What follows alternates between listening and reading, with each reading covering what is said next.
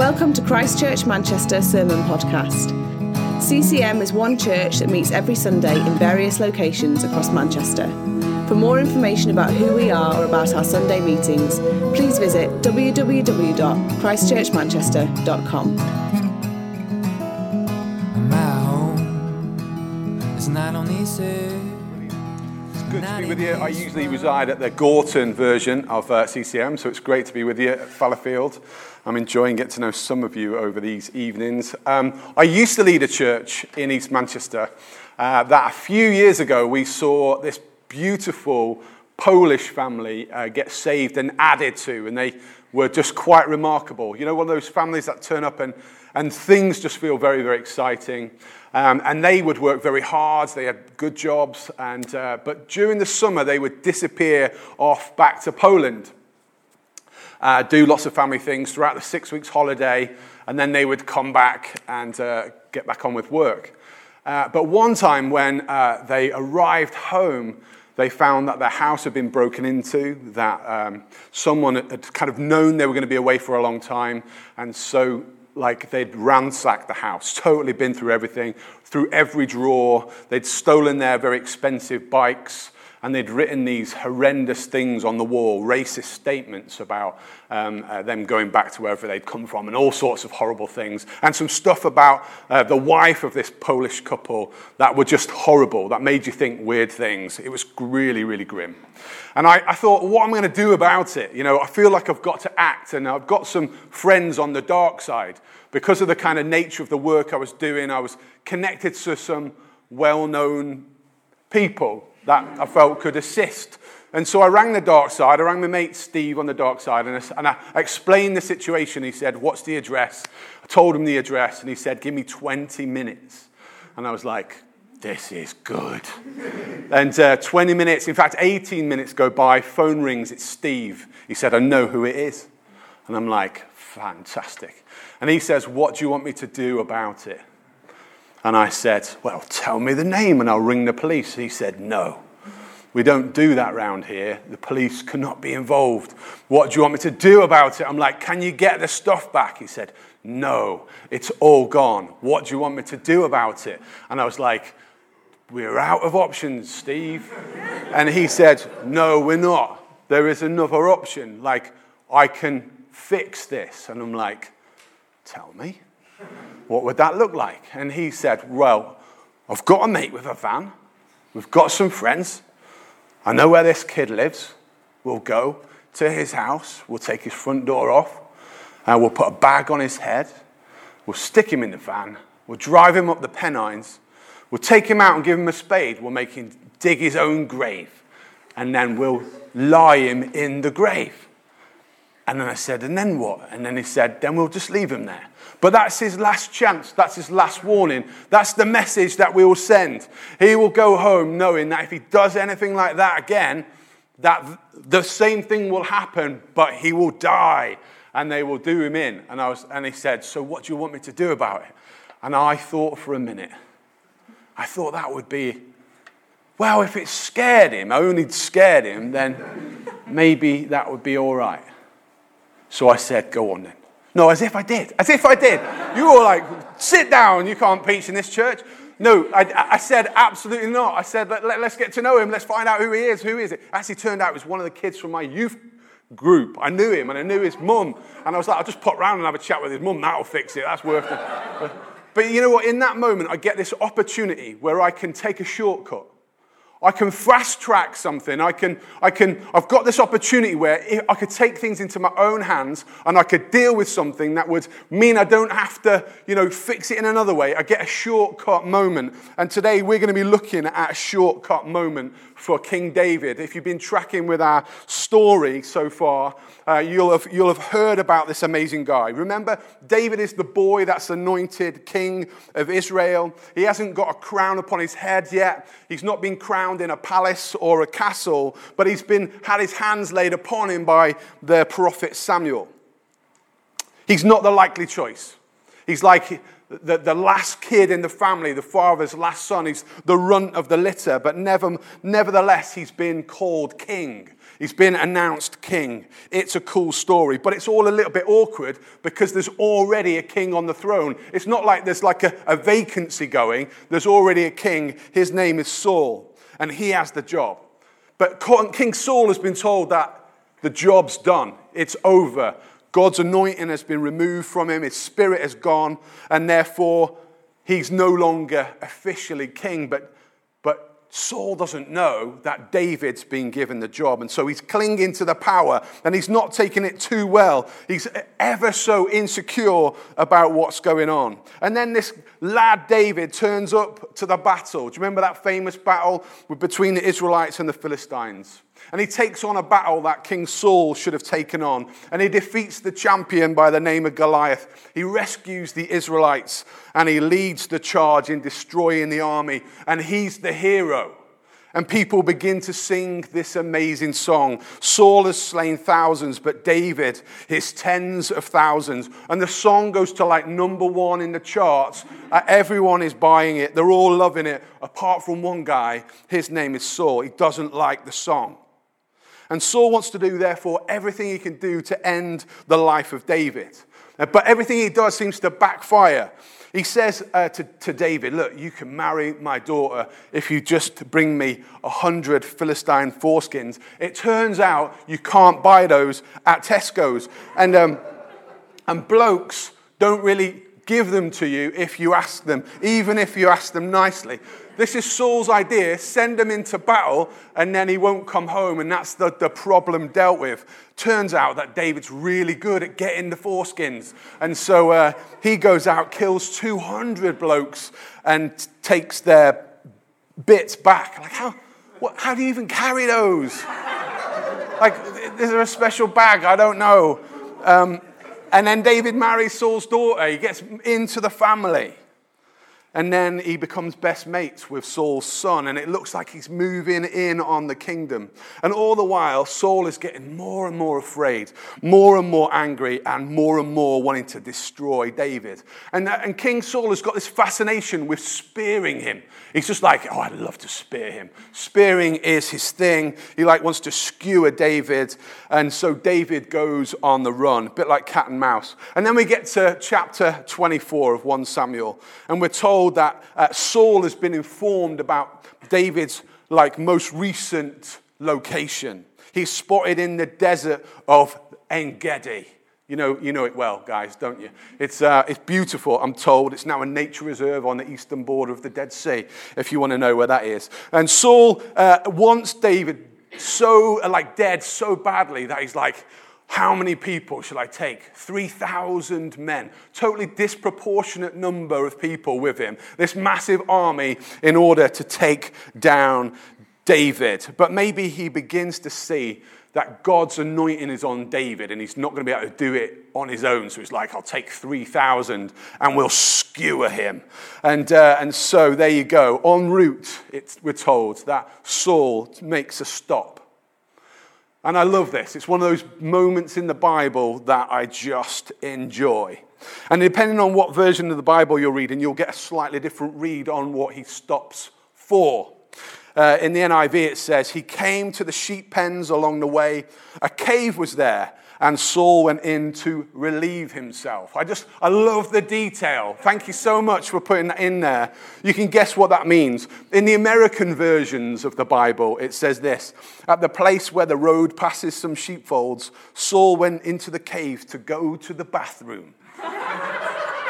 Only the Americans would re-script it, and some of them even say restroom. It sounds like in ancient Israel, there was one of those motorway services that David stops off for.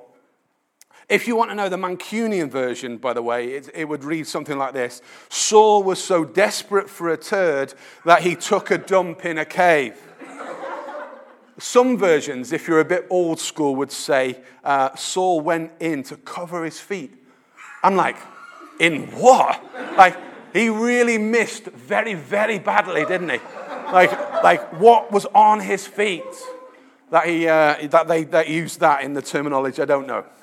Either way, Saul stops for a rest in the cave, and it's a big old cave. It's a cave for storing sheep. And there at the back is David and his men. And they can't believe their luck. They're hiding. They're hiding from Saul and all his men. And then in comes a guy squatting down, doing twosies, yeah? And they can't believe how lucky they are. Like the guy intent on killing you has stopped within a stone's throw to drop the kids off. And then how many analogies can I get in before I need to move on? Some people have already left, I noticed, out the back. But they've got this chance to end it all. Like the cat and mouse can be over. It can be finished with. It can be done. No more life on the run. No more hiding in fear. No more like all the worry and the anxiety. They can go back to their family and live happily ever after. David can finally be recognized as king. It's all going to be okay. He can take a shortcut because Saul doesn't just go to the toilet. He also lies down and goes to sleep. And so David spots his chance. And his men are all over it. They say this is the day the Lord spoke of when he said to you, I will give your enemies into your hand for you to deal with as you wish. He's kind of got this prophetic word. He's got this word that he can now action. I'll put your enemy into your hand and you can finish him off and then get on with it. It's just too tempting. David could just stab him up while he's asleep. He wouldn't even know what's coming. That's a bit gruesome, this one, I realise that. But instead, David sneaks up unnoticed, and then I think he kind of dares himself. You know when you're just like, oh, should I, shouldn't I? What I'll do is I'll try it a little bit and see how I get on. And so he just cuts the edge of his robe off just to see how he feels. Like, can I slit his throat? I'll just try slitting his robe. See if that works out the same. But in that same moment that he cuts off his robe, he realizes what he's done. And it says this from verse 5. Afterward, David was conscience-stricken for having cut off the corner of his robe. He said to his men, the Lord forbid that I should do such a thing to my master, the Lord's anointed, or lay a hand on him, for he is the anointed of the Lord. He's conscience-stricken. It means he's heart-struck, he's troubled, he's distressed at what he's done. He's like, what have I just done? I've cut, it's like going up to the queen and cutting a dress. You just would never, ever do it. And he's absolutely devastated. He tried to fast-track the plans of God. He tried to undermine the very thing that God had asked him to be a king, to be a holy king, to be a godly king. And in this moment, he could take the kingship, but by doing so, he would act in an ungodly way. And then Saul gets up and he begins to leave. And he's unhurt, even though David could have done it. And David risks his life. He kind of chases him out from the cave. He tries to go in search and he sort of throws himself at his knees, even though there's 3,000 men. I imagine they're all ready, shall we skewer him? And David throws himself at the feet of Saul and he says, look, let me just tell you what's been going on. He trusts God and he begins to unpack it and he tries to make peace and he explains what happened. You came in, you did a poo, and then you went to sleep. I could have killed you, but I didn't. And it's almost like he holds up this bit of the edge of the robe and he says, this could have been your head, but I only got as far as the robe. And Saul is overwhelmed. He just realizes that his life could have been over and there's snot and there's tears. And he says this, is that your voice, David, my son? Suddenly he's like, my boy, oh, I love you. And he wept aloud. You're more righteous than I am, he says. You have treated me well, but I have treated you so badly. And then Saul goes on even to admit that David will one day be king and that the nation will be his. He says this, I know that you will surely be king, and that the kingdom of Israel will be established in your hands. But imagine what a hard season that is. Imagine how difficult this is for David. He's got the promise. He knows what the future holds for him. He's got this amazing prophecy over his life that he'll be king. He's already got the anointing. Samuel said, you're the guy. And even the old king says, look, you're going to be king. But yet he has to wait. He has to be patient. He has no idea when that day will come. No idea when it's all going to come to being. There's no shortcuts. He just has to wait. My favorite theologian, a guy called Charles Spurgeon, says this: the Lord's people have always been a waiting people. The Lord's people have always been a waiting people. We are waiting. We're waiting for heaven. We're waiting for Christ to return. We're waiting for God to speak to us about our futures. We're waiting for our prayers to be answered. We're waiting for our friends and family to come to Jesus. We're waiting for healing of our sick friends. We're waiting to be married, waiting for babies, waiting for our neighborhoods to be changed, waiting for the world to be a better place. We are waiting people. But we live in a world that wants the instant. Like, we want instant everything. We want it now. We've become so impatient. You know what it's like when you ring the doctors because you're really sick and you need to see the doctor now, and they say, it'll be 3 weeks. And you're like, I'll be dead in 3 weeks. You know what it's like when you when your Wi-Fi drops out and you're trying to wait for something to load on 3G. It's like, oh my gosh, like how did we survive with dial-up? You guys weren't born. There used to be something where we used to have to ring the internet up and ask for things. Yes, I am that old.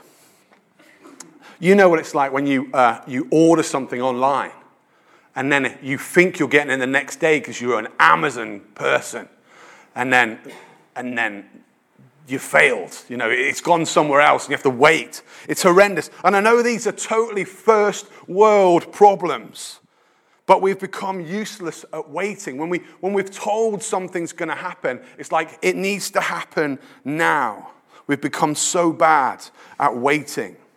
We are waiting people. For me and my wife, we were waiting for years to have babies. I was married real young at 21. By 22, I wanted to be a dad. I wanted to be a really young dad. And then we had to wait years and years and years. Like, we tried for babies for 10 years before realizing that was not going to happen. And then we had to go through years of doing infertility stuff and years then of adopting. And I knew there was a plan that God had for my life. I knew that he told me that one day I'd be a dad. I knew that even from my teenage years, like when I was 13, I knew that God said you'd be a dad. I knew. But the plans and the reality were so difficult, so different. Like, waiting for these things is so hard. The Lord's people have always been a waiting people. What are you waiting for? What is it that your heart yearns for? What are the promises that you've been given that you're desperate to happen right now, but you just have to wait? Waiting is really hard. I'm not here tonight just to say, we're a waiting people because waiting's fun. I'm like, waiting is really, really painful. And I don't know about you, but waiting has this knack of making me be fearful of the future. It plays on my insecurities. It makes me want to rush ahead and try and make things happen myself. It can cause doubt. It grows discontentment within me. It makes me feel really unsettled, and it hinders my hope. I read this message on social media this week from a friend of mine. It said this: waiting for God to show up, but he doesn't, so I'm done. And my heart broke, waiting for God to show up, but he didn't, so I'm gone. How do we wait for God? How do we wait for God when we know what we want from God, but how do we live in this moment of tension and desperation? Firstly, we wait patiently. We're told in the scriptures to wait patiently for God. Waiting is not a helpless state. Waiting is not on pause. Waiting is not just like this moment of awkwardness where we are paralyzed. We are not victims in our waiting. We wait patiently. We don't give up. Our tendency is to bury our heads, to get grumpy with God, but we are called to wait patiently. Be still, the scriptures tell us. Be still before the Lord and wait patiently. Still your heart. That's desperate. That's yearning. That wants. Be still and wait patiently. Still your heart when panic sets in, when fear rises, when you're tempted to run away, when you want to hide from God, when you want to force things along because you know that if you just did a few things, you could probably make it happen. Be still before the Lord and wait patiently. I read this. Patience is what God gives those who ask for help in the waiting. Patience is what God gives us. It's like a gift. It's a fruit of the Spirit. It's a gift to you and I for those who ask for help. Lord, I'm struggling with the wait. I'm struggling to carry this. I'm struggling to keep waiting. And he says, here is the gift of patience. We're told to wait expectantly.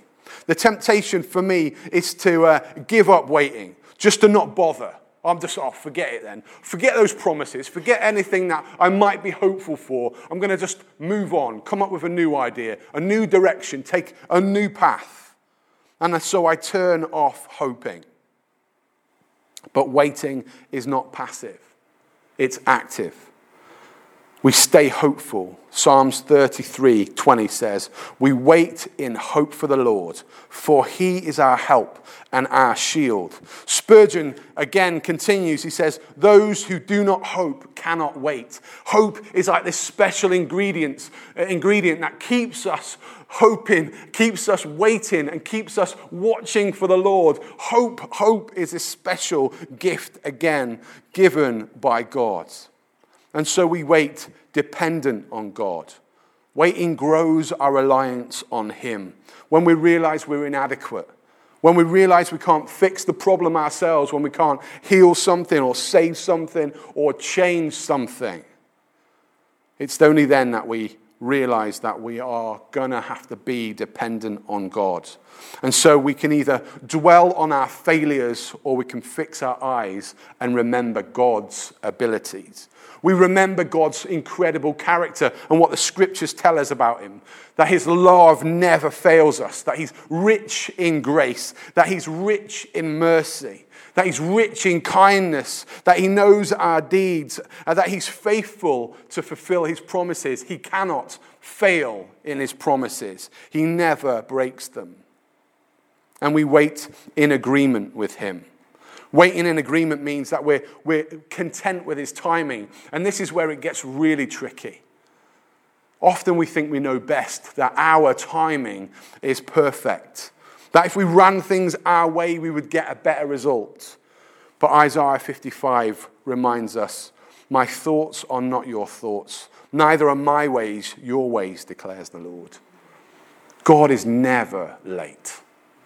He can't do late. I'm really irritated by late people. But God is never late. He always runs on time. It is us that try to rush ahead of him. Often we try to do things in our own strength and we don't allow God the time to act. Don't demand that God work according to our will. But let's be the people that say, according to your will be done. And I just want to finish by saying this. Even Jesus had to wait. The only Son of the Father had to wait for his right time. Right at the start of his ministry, we're told in Luke chapter 4 that the Holy Spirit leads him out into the wilderness. And he doesn't eat for 40 days. And there's that bizarre little scripture said, he didn't eat for 40 days and then he was hungry. It's like, da-da, really? And then the devil jumps on the back of it and he says to Jesus, well, why don't you take this stone and turn it into bread? Take a shortcut. Fast track. Fast forward, you can do it. Use your power, feed yourself. But Jesus stays strong and he answers back and he says, man should not live by bread alone. It's like he's saying to him, I'm waiting for God. I'm waiting for my dad.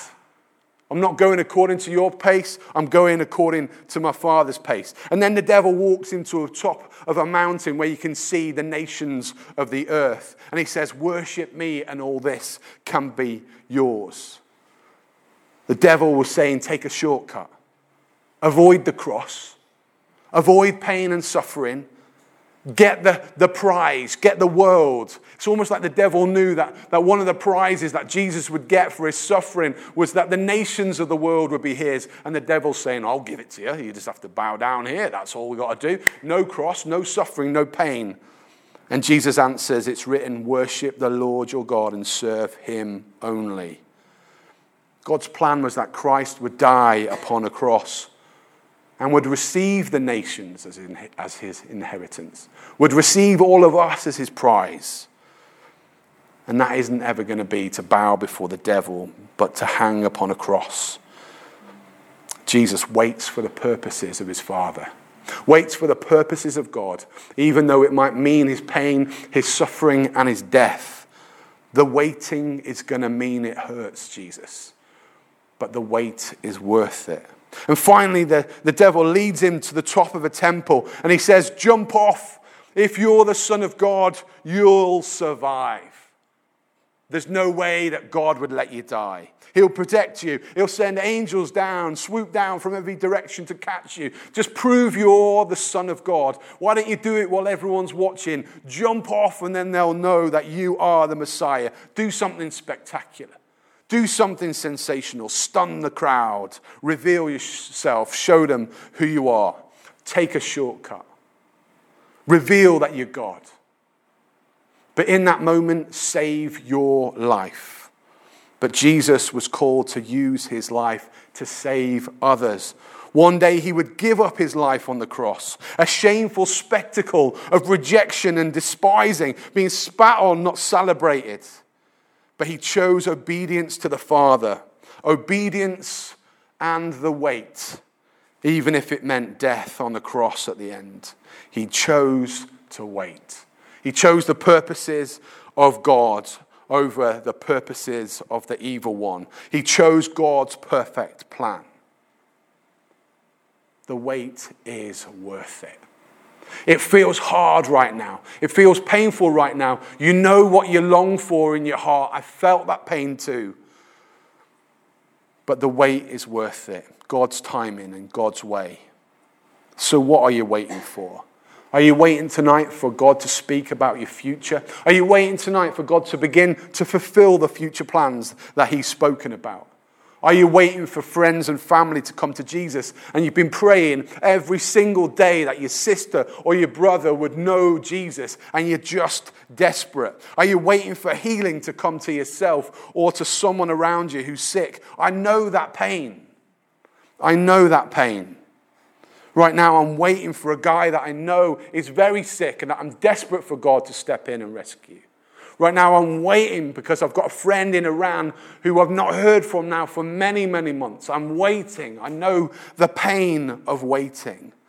But God's way and God's will is always worth it. Are you waiting for a job? Are you waiting for a house? Are you waiting for a spouse? That kind of rhymes. I suddenly feel like Dr. Zeus. What are you waiting for? Don't doubt, guys. Don't doubt God's plan. Don't doubt God's timing. Don't doubt God's patience, his character. Be patient. Ask God for help. Like he's got this guy, this part of God called the Holy Spirit, and he's given to us as the one who's called the helper, and he wants to help us to wait. He wants to help us to keep on hoping, to remain dependent on God. So trust his character and trust his timing. Trust his promises to you. Let me finish with this final promise from Isaiah 40. But those who wait on the Lord shall renew their strength. They shall mount up with wings like eagles. They shall run and not be weary. They shall walk and not faint. The promise is for those who continue to wait that strength will come, that he lifts up and restores us who wait for the plans of God to be fulfilled. And he enables us to keep on going.